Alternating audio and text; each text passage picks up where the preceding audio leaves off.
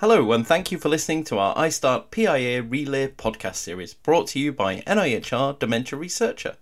iStart is a professional society and part of the Alzheimer's Association, representing scientists, physicians, and other dementia professionals active in researching and understanding the causes and treatments of Alzheimer's disease and other dementias. In this 5-part series, we've asked members of iStart professional interest areas to take turns at interviewing their colleagues and being interviewed themselves. Confused? Don't worry, it'll all become clear as the week progresses. We'll be releasing one of these podcasts every day in the build-up to the Alzheimer's Association International Virtual Conference to showcase the work of iStart PIAs. Thank you for listening.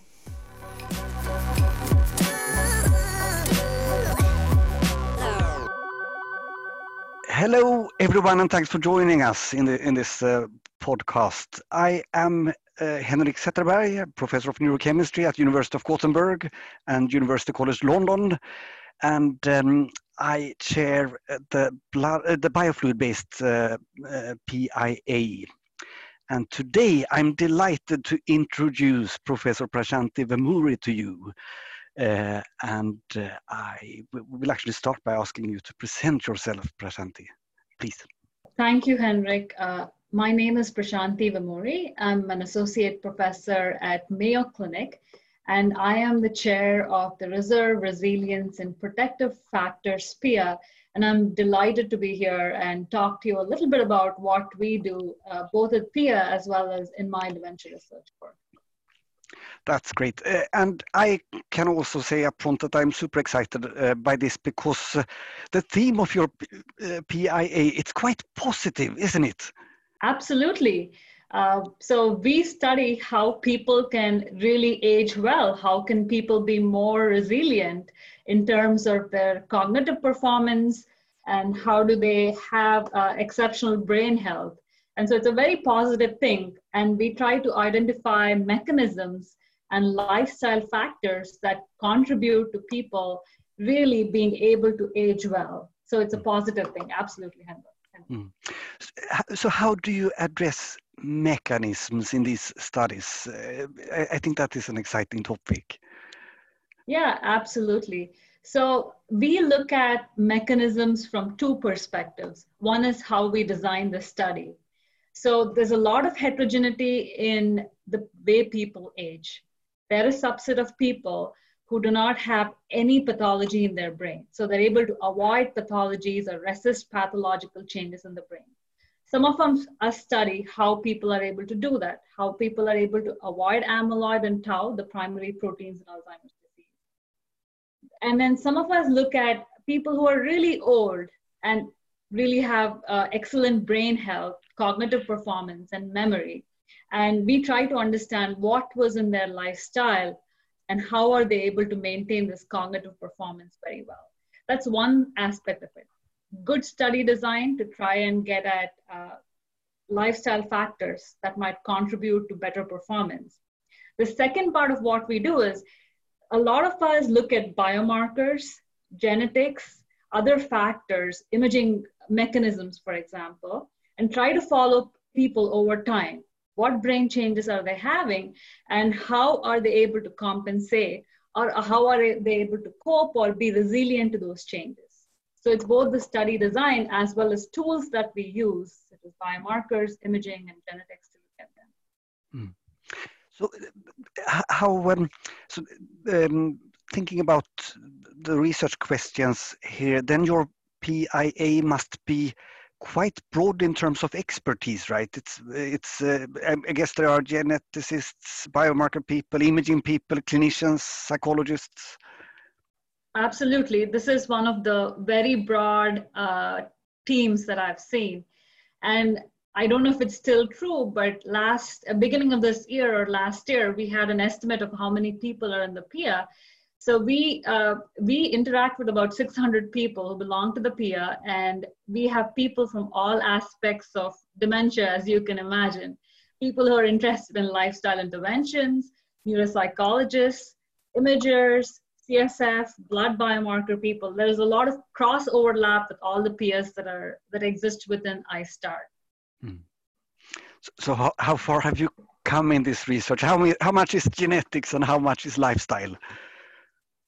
So I think if we put everything together, we are able to probably explain 30 to 50% of the variability completely, not 100%. But the goal is to get to 100%. So if I had to give an estimate, we do pretty decently with 30 to 50% just based on lifestyle, genetics, and if you add the imaging changes, for example, you would push it above 50%. What do you think? What are your main objectives now with your PIA work during the coming years? What are the biggest research topics you think will need to be studied in your group of researchers, sort of? So let me just give you a little bit of history of what we did in the last couple of years, so I can tell you where we are going. So Yakov Stern, who's the person who coined cognitive reserve, he was the founding chair of the PIA with the intention of bringing together people who are interested in cognitive reserve, resilience, and protective factors in Alzheimer's disease.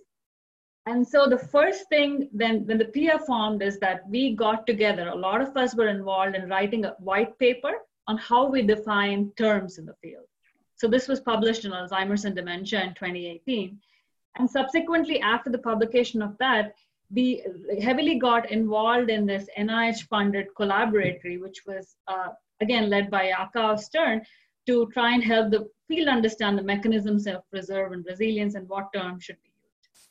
So the next step, as we see, is that we are working on a white paper on study design, research methods that people in our field use. So we reached out to every member in our PIA and try to understand what kind of terms do they use and what kind of study designs they use so that we can make it available to everyone to look at the study designs we use in reserve, resilience, and protective factors.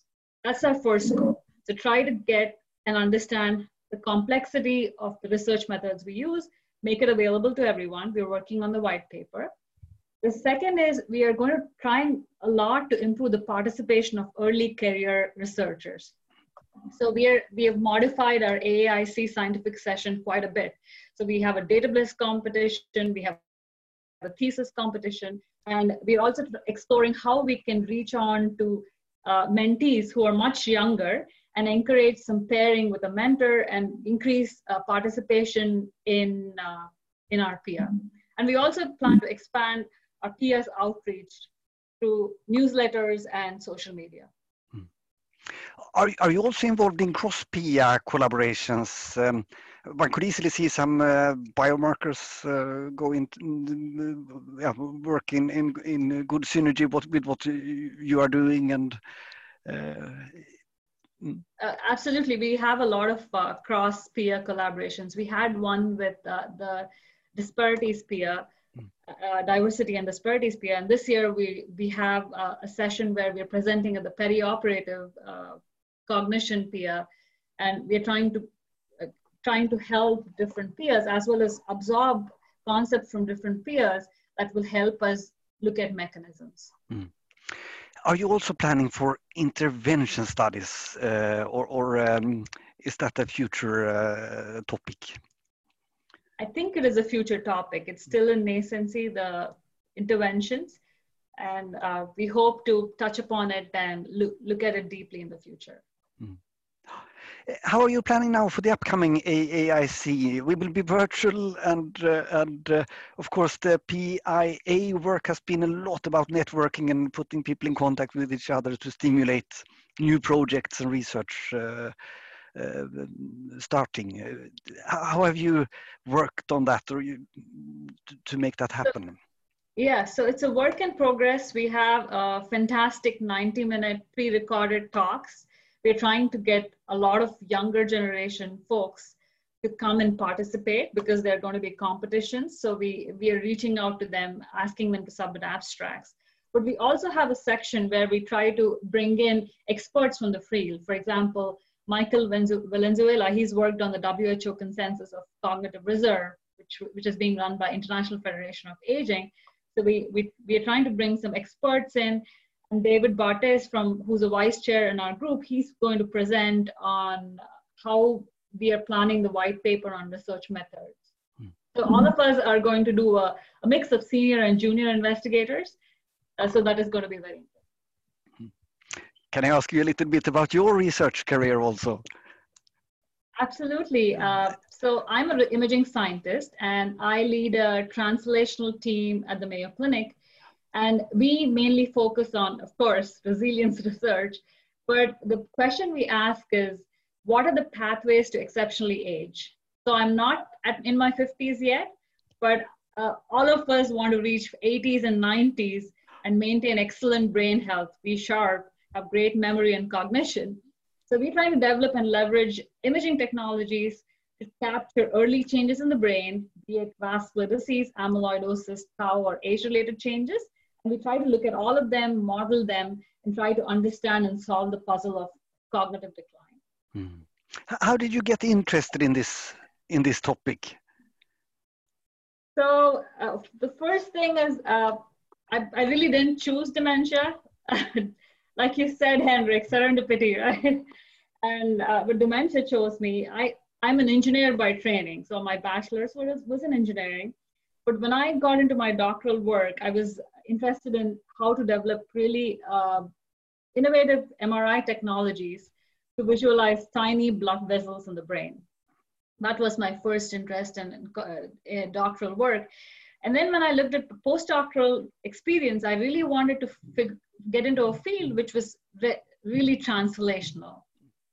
And you would agree, Henrik, that our field, especially the group of people that across the whole world who are involved in this research, it's a highly translational effort trying to get better technology, detection methods into dementia, treatment of dementia, intervention and prevention. So I interviewed with Cliff Jack at Mayo Clinic, and rest as you say, I just got lucky and I went with the flow, and I'm really enjoying the ride. It's an amazing field to work in. I also have gotten the sense that it's, of course, it's sad that we haven't had the real breakthrough in terms of treatment yet, but that has also humbled the field to some extent, and we realized we need to work together to make this happen. And of course, then also lifestyle and anything that could help would be of great value. Do you think you're much more senior than me? Do you think we'll solve it by 2040? Yeah. You yes. will? We have to, because otherwise it's it is I can't help but hoping that we would get a treatment approved in the next few years, but that is more wish and hope, of course, than perhaps. And what I hope for is that perhaps such an approval could unlock the situation we are in at the moment, that we could potentially learn from starting to be able to prescribe something. But I mean, this is almost not scientific, but I think we are in an exciting time. And also with all the imaging technologies you have developed and your colleagues, and the biomarkers, and now also the blood biomarkers, genetics, and everything else that is known about brain function, lifestyle, and all those things, I really feel like we have learned a lot, and that should translate into something that one could give to people at early stage disease. Of course, one would love to prevent it from happening altogether, of course. What do you think, what is most hopeful in terms of resilience and factors you could do something about yourself? What would you say? It's a factor that is hard to do. It is good sleep, low stress, being involved in, intellectually stimulating activities are all good things that help with reserve resilience.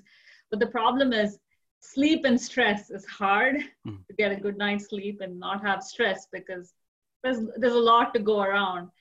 But I think we can, in terms of intellectually stimulating activities, being scientists and the early stage investigators are listening to this are in a good spot, because we're always constantly working on new problems and we mentally challenge ourselves. So I think we are building reserve and resilience that way for sure.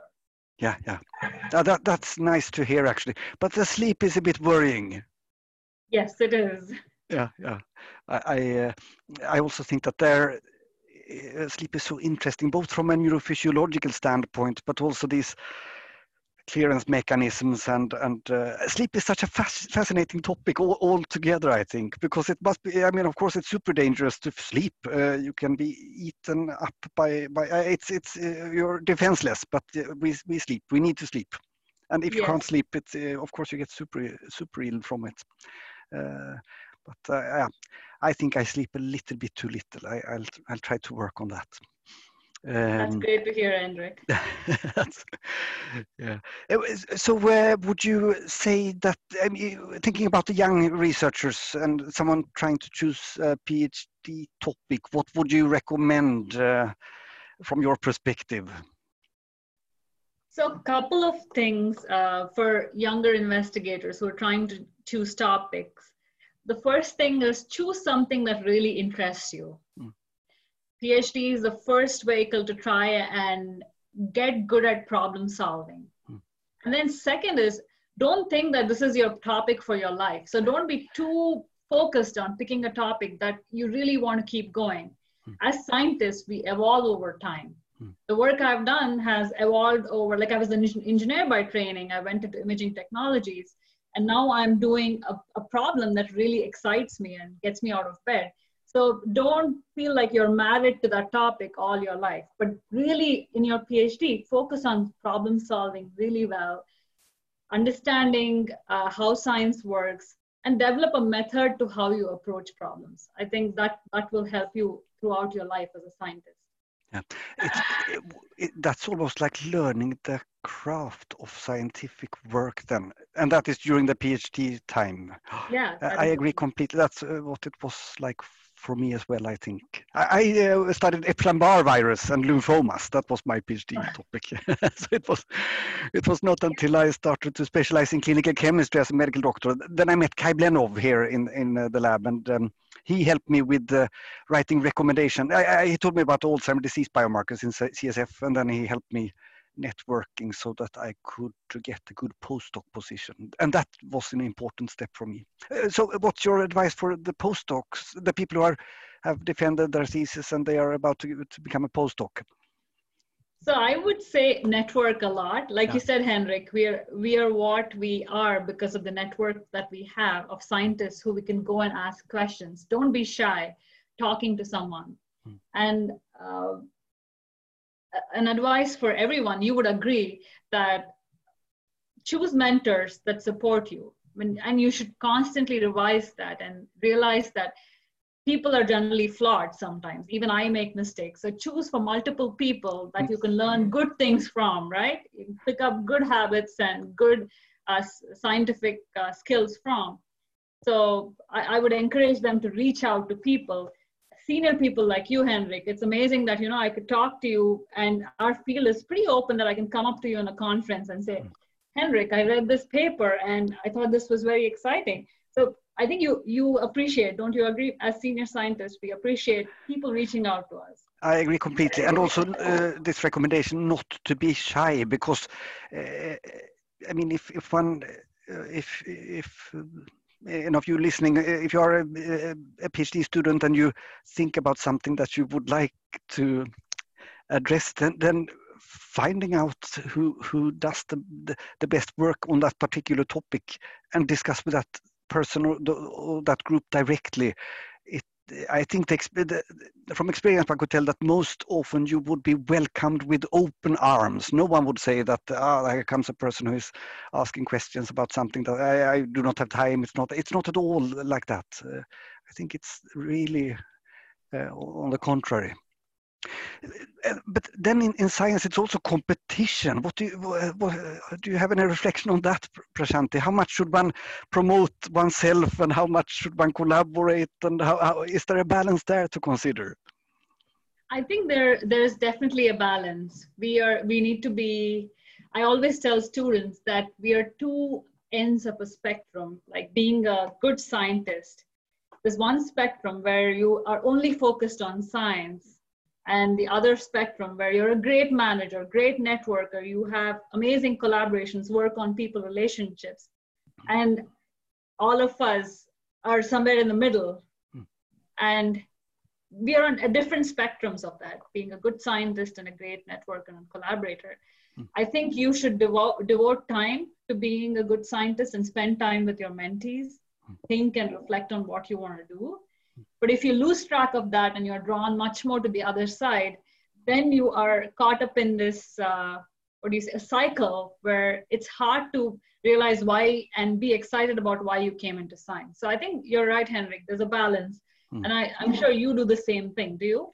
Yeah, what I have thought about throughout the years and also tried to recommend, some people have asked me, is to learn something special, to learn a technique, to learn a tool, to refine something so that you really can contribute data.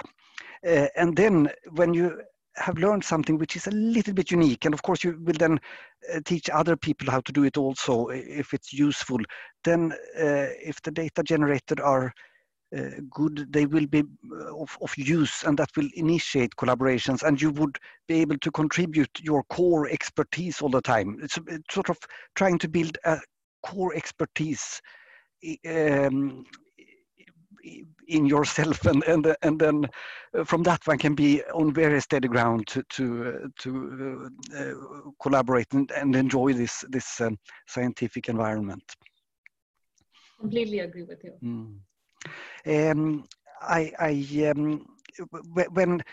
you look forward to the next year only, what are your plans then? Next year, a lot more focus on mechanisms. We are trying to look at imaging-based mechanisms of how people have greater reserve and resilience. So I'm pretty excited about the studies we have designed. We've added genetics to our studies, so I'm excited about that. So yeah, a lot to look forward to in my team, but for the PIA, I'm excited as well. I see more and more involvement from junior members in our group. We have some junior colleagues in the PIA who just graduated with a PhD, who are taking a lot of leadership roles. So I see mentoring them as well as mentoring mentees in my group as one of the interesting things that's coming up. I think this sounds great, Prashanti. I think I will ask for becoming a member in your PIA when I circle out of the BBB PIA. Yahoo! We got our first member. Good. Is there anything you would like to add now, Prashanti? So I would suggest that we should just totally go with the flow and try to enjoy being a good scientist and work hard at it. I think that is a wonderful final statement here. So I thank you a lot, Prashanti Vemuri, and I wish you best of luck now with the upcoming AIC meeting and the upcoming work. Thank you.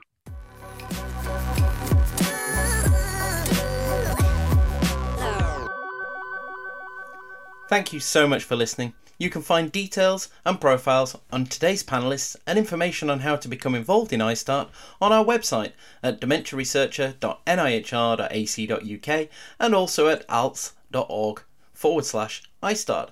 We'll be back tomorrow with the next recording in our iStart PIA Relay podcast series. Finally, please remember to subscribe, like and review our podcast on iTunes, Spotify and all the other places where you find your podcasts. Thank you.